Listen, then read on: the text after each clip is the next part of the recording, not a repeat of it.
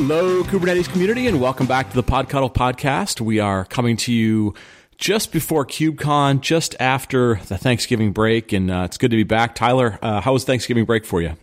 It was good. It was good. I took a little time off that week, right before, a couple weeks in a row of stuff coming up here. Yeah. So I didn't burn the house down. Fried a turkey, didn't burn the house down. So I consider that one a success. So yeah, we had, as people are listening to this, we are recording it, just after AWS reInvent, just before KubeCon. So you're going to kind of get a little of both of those shows in this one, and we'll try and keep this relevant. So if you end up listening to this in 2 weeks or 3 weeks or something in your podcatcher, the information will still be interesting to you.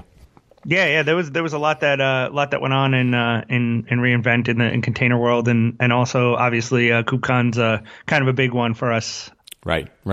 So why don't we start with reInvent? You were out there. I was out there. I was out there for a little bit of shorter time than you were, but give me your general sense just of reInvent as a whole, and then let's dig into some of the container news that came out of there.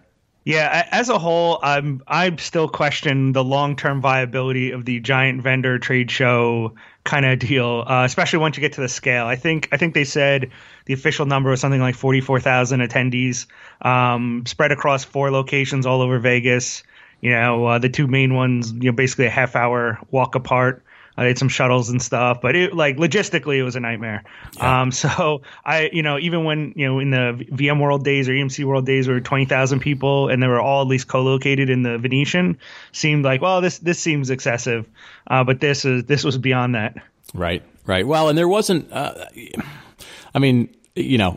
have all sorts of sympathy for people that have to put on giant events because logistically it is really challenging. But yeah, it does reach a point where, when you watch people standing in really long lines and then, they don't know if they're going to get in the session, they're not going to get in the session. And then they, if they want to go to something else, like you said, they got to get in a bus or walk half an hour. And then even when you get to the hotel, and then it's another 15 minutes to get past everything. And it does make you sort of wonder because, the assumption is AWS isn't going to get any smaller and more people will, potentially be moving around that ecosystem. How do you deal with this? Do you do what IBM used to do, which is like break it up into, kind of domain specific events, or, do you only have certain things happen at certain hotels or whatever? But they're going to have to reinvent what reInvent is because logistically it was just, there was a lot of frustration there from a lot of people. Yeah, I think the thing is, what would be interesting to me for any of these, companies that put on big events like this to kind of start from scratch, because I think we always start from sort of what we knew, and this is the same trade show model that been used in tech for 30 years, right?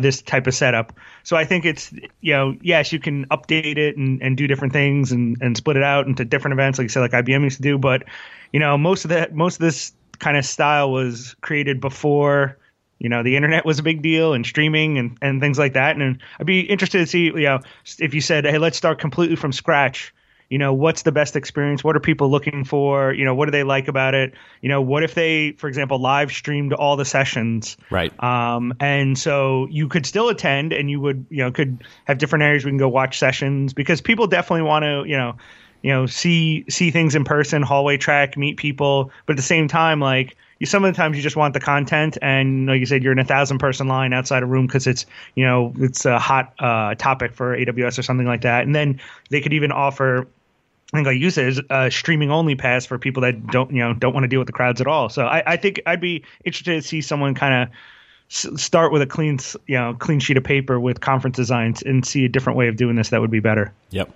And, maybe that's one of the benefits that comes out of this thing. AWS has plenty of resources, both technical and financial and so forth. And, I think you're right.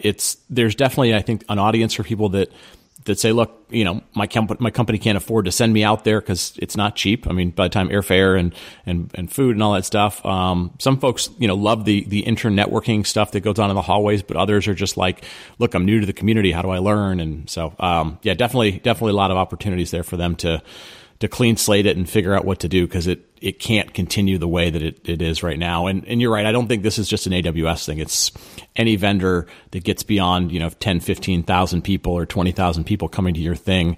The experience for those people starts to degrade pretty quickly. So Yeah, one last note on that. I was went to the replay, the official conference party. Yeah. That, from speaking of logistics, that's pretty impressive to put on a every major vendor conference has some sort of party, official party or whatever.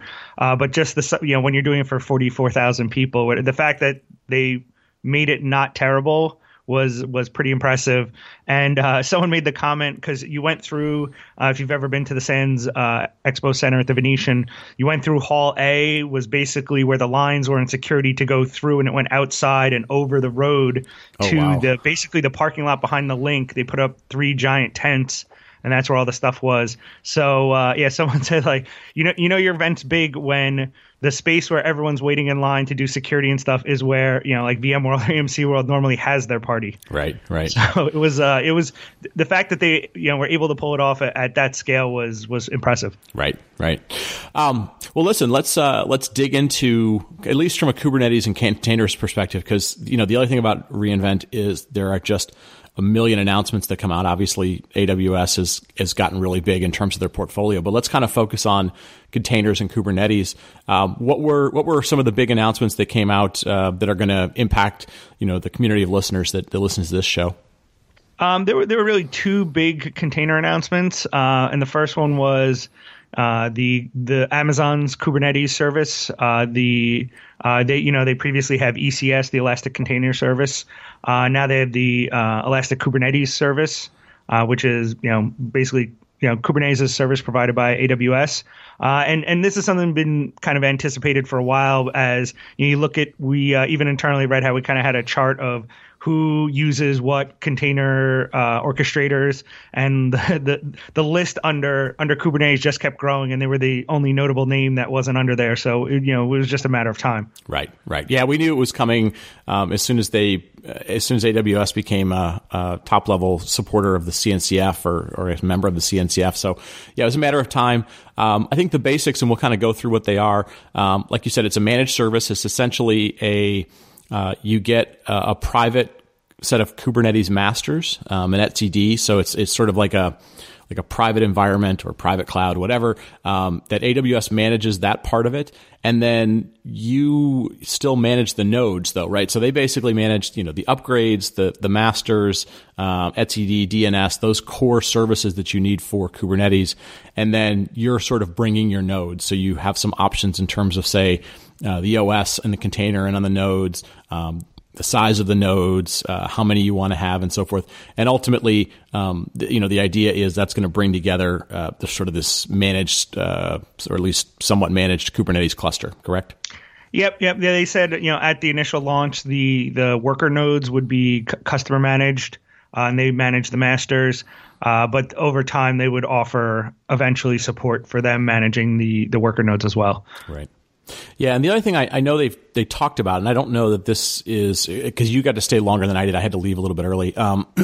There's some talk about the worker nodes don't necessarily have to reside in AWS. So they began to lay out this vision that the worker nodes could actually live in somebody's data center or in a separate colo, and then they would help you sort of attach VPCs to those networking instances. So in theory, it's sort of the beginning of what could be kind of a hybrid type of environment between AWS resources that they manage and things that might live in a facility that the customer has to be more concerned about.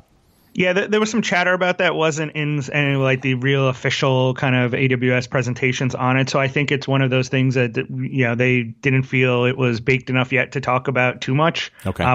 But heard some chatter about that while at the event.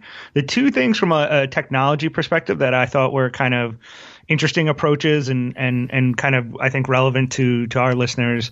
One is, so obviously AWS has their own networking, the whole VPC model and everything like that. So our listeners know, we have the CNI Kubernetes, the container networking interface to basically how do I talk to networks. So AWS built a CNI plugin for their networking, and they're open sourcing it and putting it out there. So they're going to use it for their service. But if you're just some random AWS customer running your own, Kube flavor, you can use that CNI plugin to integrate directly with the AWS networking. I thought that was interesting from a open source perspective.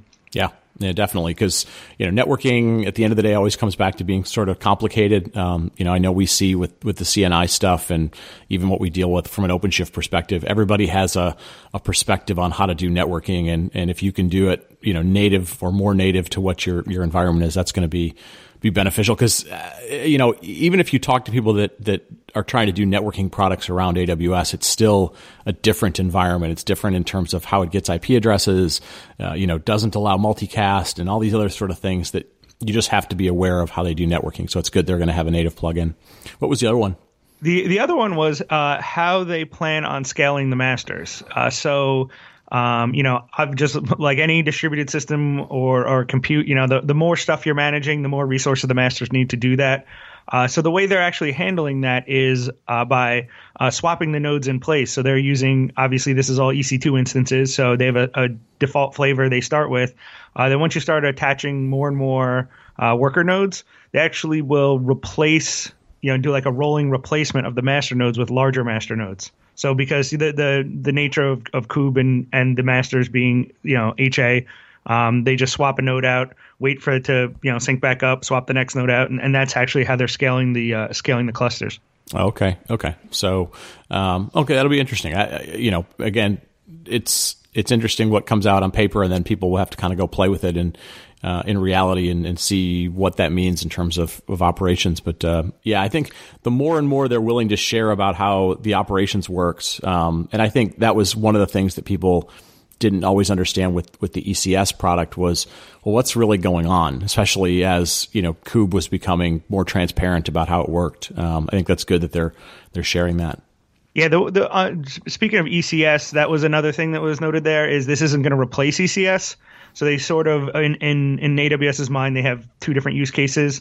ECS, they have in their mind is more of this sort of cloud native-y approach for net new development, maybe the startup-y type space, where this seems to be more focused on more enterprise use cases. They're looking for robust HA Kubernetes for their production stuff. Yeah, it is interesting to me that sort of the people that have kind of come to Kubernetes recently, and we've heard this from a couple of different vendors. It's interesting that they're kind of positioning Kube now as this thing. Well, that's for stateful applications and enterprise applications, whereas in the past it was always you didn't use Kube for those sort of things. You always used something else for stateless applications, more of a PaaS like thing. And so it's interesting that we're seeing people kind of do this split-brained or two-way architecture thing. Whereas, I think if you talk to the Kube designers and so forth, their intention has always been that, Kube could be used for stateless, stateful, lots of different applications and so forth. So it'll be sort of interesting to see how the market adopts these things. Do they run sort of everything in Kube, or do they kind of split it up in other platforms?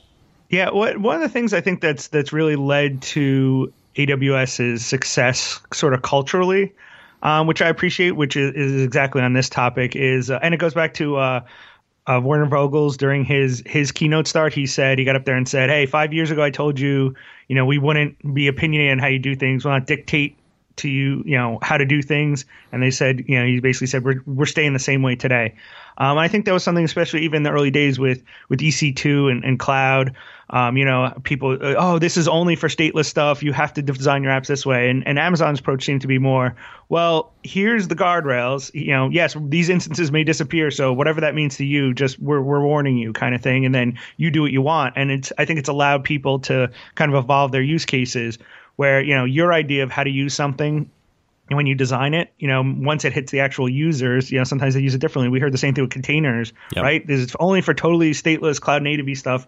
And a lot of the big use cases now are stateful and they work great. So, trying to kind of beat people down from, using stuff, quote, the wrong way, which we saw in some of the other communities, I think hurt them. Whereas AWS just said, hey, we told you the parameters. So if this, if you shoot yourself in the foot, you did it yourself. So don't blame us. Right. Yeah. And I think AWS has always for the most part, kind of stuck to the philosophy of like, we provide tools, and what you guys do with those tools is entirely up to you. The original AWS was sort of like that small like 8-piece ratchet set that you might have in your car if you needed some tools, and now it's the gigantic sort of refrigerator sized Craftsman set of tools that you can get, and you're going to have some overlap. You're going to have lots of options, and I think that's their philosophy, and they tend to, just sort of continue to say, okay, you need a slightly different variation on something. Okay, we'll just build that as a new service. And if you want to use that new service, just use that as yet another tool. So,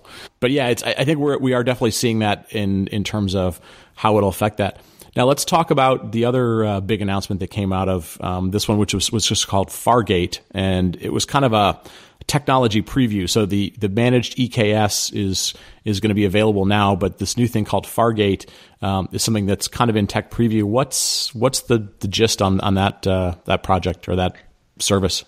So like all good, interesting new things, it has a tech component and a business component, right? So as techies, I relate to Lambda. As techies love Lambda from the standpoint of like, oh, look, it's serverless. I can scale, I can, spin up a ton of them and more. And then there's the whole business impact of like, I only pay when they fire off kind of thing. Mm-hmm. So Fargate's kind of the same deal. It's a consumption based model for containers. So basically the nodes, from a management perspective, the nodes go away. You just say, run these containers, and you pay for the CPU and memory that your containers use up. So if you're familiar with Azure's ACI offering, it's similar from that perspective. The technical details are actually still a little fuzzy. They weren't totally clear about how it works under the cover. So we saw some interesting Twitter back and forth from different people in the container space, kind of trying to peel back exactly how it works. But from a customer experience level, you just say, run these containers. The nodes, the concept of the node, the worker node, just go away. Right. Yeah, and there was a theme that was going on this week, and not just in the container space, but like in the database space and other things, where it's definitely clear that AWS has heard from some section of their customers, especially the ones around Lambda, who have said, that there's like you said, there's sort of two pieces of it. There's the part that says, I'm going to write applications differently, right? So in this case of Lambda, they go, we're going to start just writing functions, and we're going to think about really decomposing our applications. But then there's another subset of that, which is just like, I like the idea that I don't ever have to think about the underlying infrastructure, whether that's, deploying, figuring out the number of nodes, figuring out scaling, figuring out IO or whatever it is. And so I think they've begun to start extending that concept of, well, if you don't want to have to think about the underlying nodes, then don't think about it. And we'll provide a service that sort of does that for you. So yeah, Fargate is at the beginning of them sort of saying that in the container space. We saw that in the database space. They have sort of what they call Aurora serverless. So their database is a service. You now no longer have to think about I/O and redundancy and stuff. And so I think they're definitely hearing from at least a subset of the developer community, or what they call the builder community, that's saying, cool, like I don't want to think about that stuff. You guys deal with it. Like literally just completely deal with it. And this is the beginning of that in the container space. Yeah, I think. And one note, it's there's some, like you mentioned, it's tech preview. There, you can use it on. It works with ECS today. They did say eventually it'll support EKS for the Kubernetes piece too. Which, on that note, actually, Joe Beda from Heptio talked a little bit about this, because Heptio's been working with them on some of these pieces. Like, for example, their IAM integrate. So if you're not familiar, AWS has its own sort of authentication authorization model. Well, Heptio worked with them to build that, to plug it into Kube. So that way, if you're running on EKS, when you do, kubectl commands, whatever, you're actually logging in with your Amazon credentials. So they help with that. And what he said about Fargate and EKS I thought was interesting is, obviously Kubernetes is not built to handle that model. So Amazon's going to have to contribute that stuff upstream to be able to enable something like Fargate and on Kubernetes. So it should be interesting to see how that goes. Yep. Yeah, there's definitely going to be some interesting stuff around how this fits in the community because on one hand, folks like Adrian Cockcroft, who are now running their open source stuff, said, hey, as it's built, we'll contribute it back into the community. And then he had given a talk the day before saying, well, there's always going to be times when, what Amazon does won't be open source because it just needs to run on lots of nodes and therefore you couldn't just run it on your laptop. So maybe it won't make sense. So we'll see. But it's definitely something that I think the Kube community will be interested in. Again, trying to take friction out of the system for people is always important.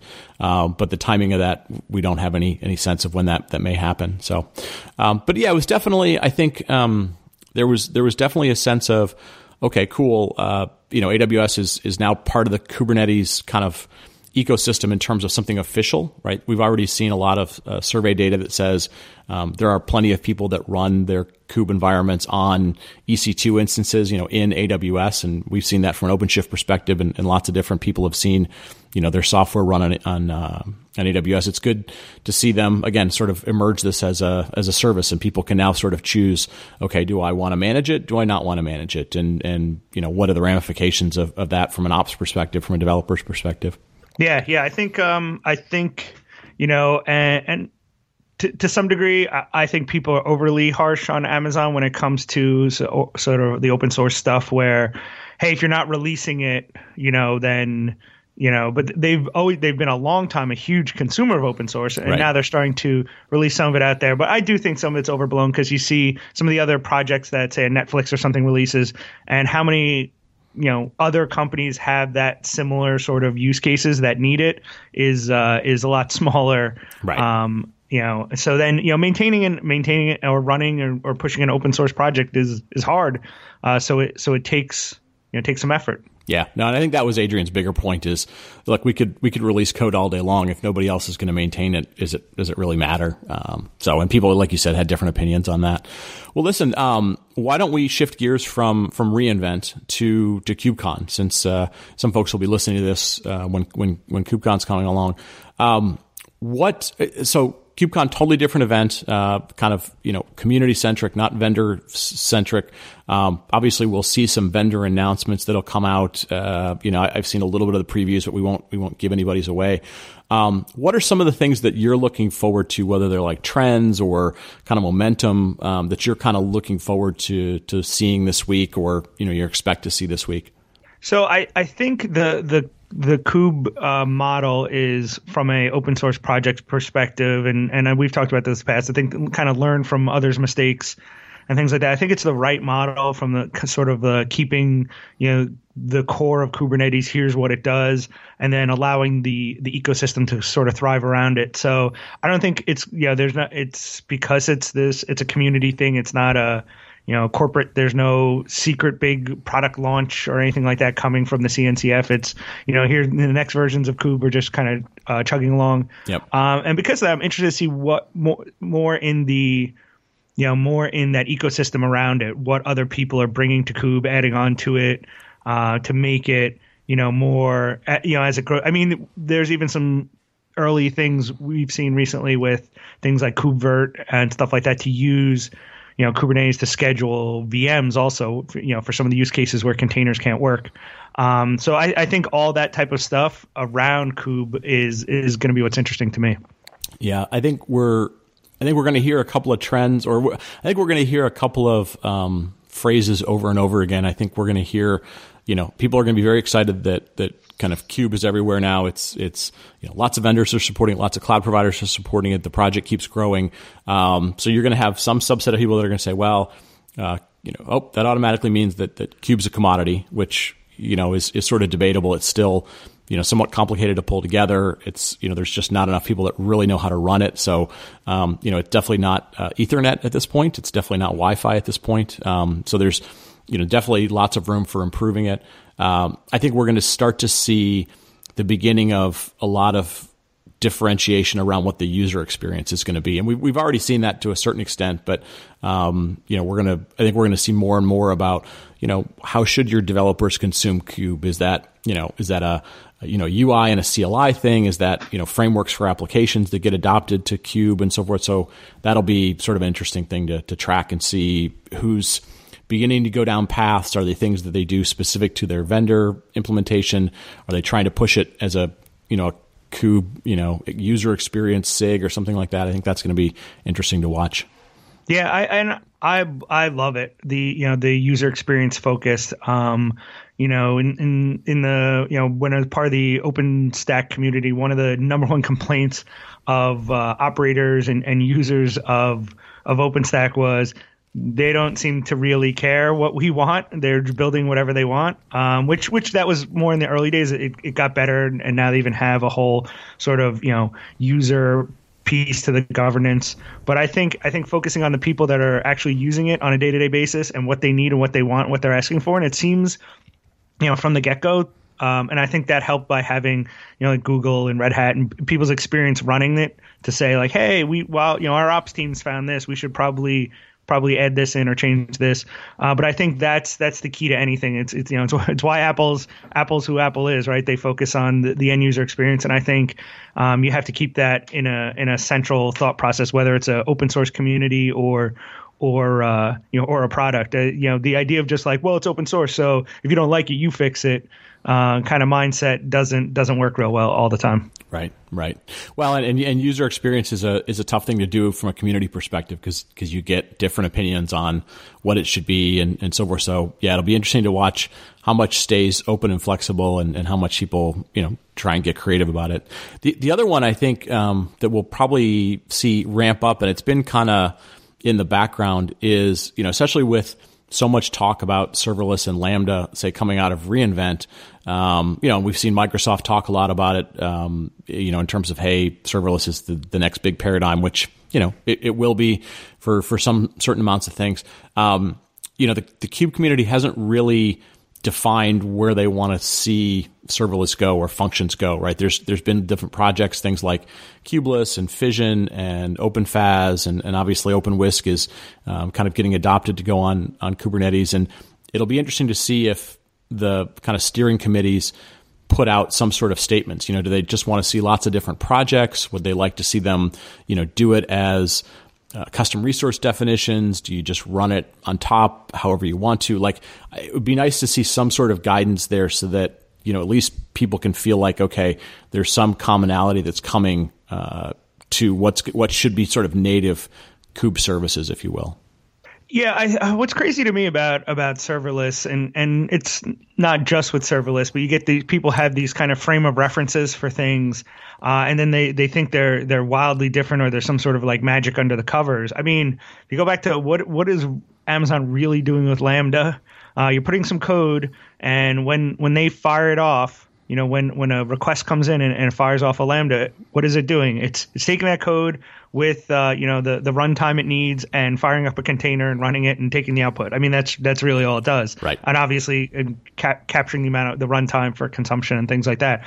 So and I mean, even go back to PaaS models. What are PaaS models? Give it the code, puts the runtime stuff around it, and then builds a container. So I think sometimes how are we going to do serverless, and how's this really plug in? And it's like, well, they're just short running containers. That's a doable thing. And I think also it gets back to the you can't forget the business side. So I mean, even as Amazon was out there in clouds and people, well, I'm going to build a private cloud. It's like, okay, well, yeah, there's the technical angle of like, hey, people can consume stuff via an API really quick. But then there's the business angle of like, we're built for what we use. So those, depending which is the important piece. So if you're using Lambda because it's the build for what you use, building it in your own data center probably doesn't get you that. But if you're using it because, hey, it's infinitely scalable and yada, yada, yada, it's like, okay, well, then maybe we need some serverless in here too. Right. Well, and I think, the two things that I hear from companies in the kind of the serverless discussion, if you will, the ones that want to talk about things like Kube or anything is they tend to want to say, okay, are there going to be options for me? Because they're not really sure what the future is going to hold. Do you want to only run it in one location? Do you want to only be tied to one technology? So they're looking for some options, and they want to sort of know, are those options kind of standardizing, if you will, so that they're not spending a lot of cycles having to do evaluations. But I think there are some implementation details that do sort of need to get worked out. So, I mean, your example of saying, hey, throw some code at something, it executes a container, takes the runtime, puts it in a container, runs it. Like, that's at a really basic level is true, but there are plenty of sort of nuances to that use case that say, hey, Lambda spins up, for example, in this specific amount of time. If you just take a generic container, Linux container, today it wouldn't just spin up like that. So how do you do, for example, an implementation that says, hey, how do I keep some containers just sort of warm and ready to go as opposed to spinning them up net new? And, you start to get into some implementation details that maybe are just nothing more than a controller scheduling, implementation, and they don't have to be their own side project and whatever. But I think people would like to have a sense of that. I don't think it does the community any good to have, 18 different implementations, all of which are really small and fragmented and so forth, like it would be, and again, some of those start because they're vendor things and the vendors are trying to differentiate themselves. But I think people want to know where that's going, both from a community perspective, but also from a customer perspective, just so they can, again, focus on the business part of writing the applications. Yeah. I think that's the key. Where it comes down to is, focusing on, what value does this bring, and then figuring out the implementation details are a exciting kind of computer science problem. Yep. But you need both of them. Yeah.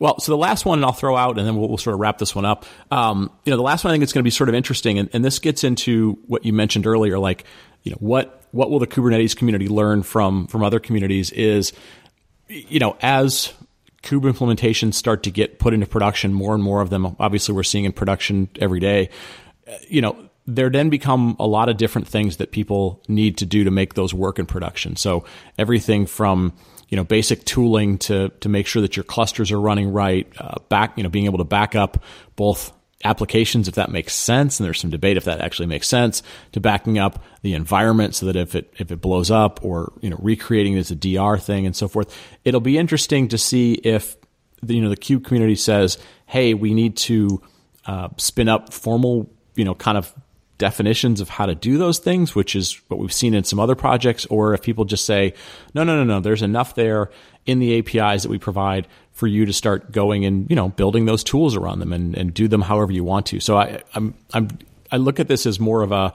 as we move more into production, there's certain kinds of things that, come into production versus POCs. How does the community deal with that? Do they try and expand themselves? Do they say, hey, the primitives are there, there's enough to do, or is there some conversation in between? Yeah, totally. I think it's so far, if we look at some of the other things that's happened in Kube, where it's, hey, we want you to we don't want to make this part of Kube. Like, here, let's have a snapshot feature to snapshot your etcd to, like, Kube clearly says that doesn't belong here. Right. But what they have says, like, when you're trying to build that thing, if there's a missing piece in the API that we can kind of extend that to you, that information, or a little bit that makes sense, then let's do that. I mean, even if you look at adding the stuff like CNI and things like that, where it's like, well, here we want to make this a very pluggable way. So for some of the things, I could see them doing that. You even see that now with container images and image signing and integrating that, so that way, we want to do signed images, and with a registry, it's like, well, how do we pass that information through Kube? And it's like, okay, well, that's something we may want to add to the configuration and things like that. So I think we'll see, say, like, for example, backups, like, here's you need a little bit more information from etcd that's not in the API. Well, let's expand that API in the next version and add those things so you can see them to enable you to build your thing. But we don't want that thing to be part of Kube. Yeah. And I think that's where it's going to be interesting to watch the distinction between the Kubernetes specific community and sort of what the CNCF is trying to do. Because, like you said, let's take something like registries and signing and scanning and so forth. The CNCF, I think, would like to have, say, take a project like Notary and some other things, like, they would like to at least give some guidance to people, like, hey, here's some projects that are in that space, but they're not forcing them on top of Kube. Like, Kube doesn't necessarily say, hey, how you do the registry. It just goes, you're probably going to want a thing somewhere that is a registry, and we'll deal with those things. So it'll be interesting to sort of see how those interplay with each other. I think right now, like you said, I think the community does a pretty good job of, where to add a little bit to make sure that it can expand without making it too big and gnarly. And, I think the reality is when you still have the goal of trying to get out code every 3 months, it's going to be very hard to make the thing too big and monolithic, and still stick to those plans and so forth. So definitely something to keep an eye on for people, especially as they, move into production and they want to think about, hey, I just want this to run, as opposed to it's cool technology and I want to learn about it. Yeah. I think that's the, sorry, the devil's in the details as people start, oh, well, I spun up Kube and cool. It's like, ooh, and someone says, well, what happens if this happens? Or how do we do this? Like, ooh, that's a good point. Yeah. Yeah, we should figure that out. Yeah. Well, listen, I'm going to wrap it up with that. We will both be at KubeCon. So if anybody wants to come hang out, definitely, hit us up on Twitter. And we'd love to meet up with some people, have a beer, chat. We're going to try and record some shows while we're there. So we may end up doing 2 or 3 or something, depending on, timing and schedules and where we can find a quiet location. I know we've got a couple that we're trying to schedule with different people.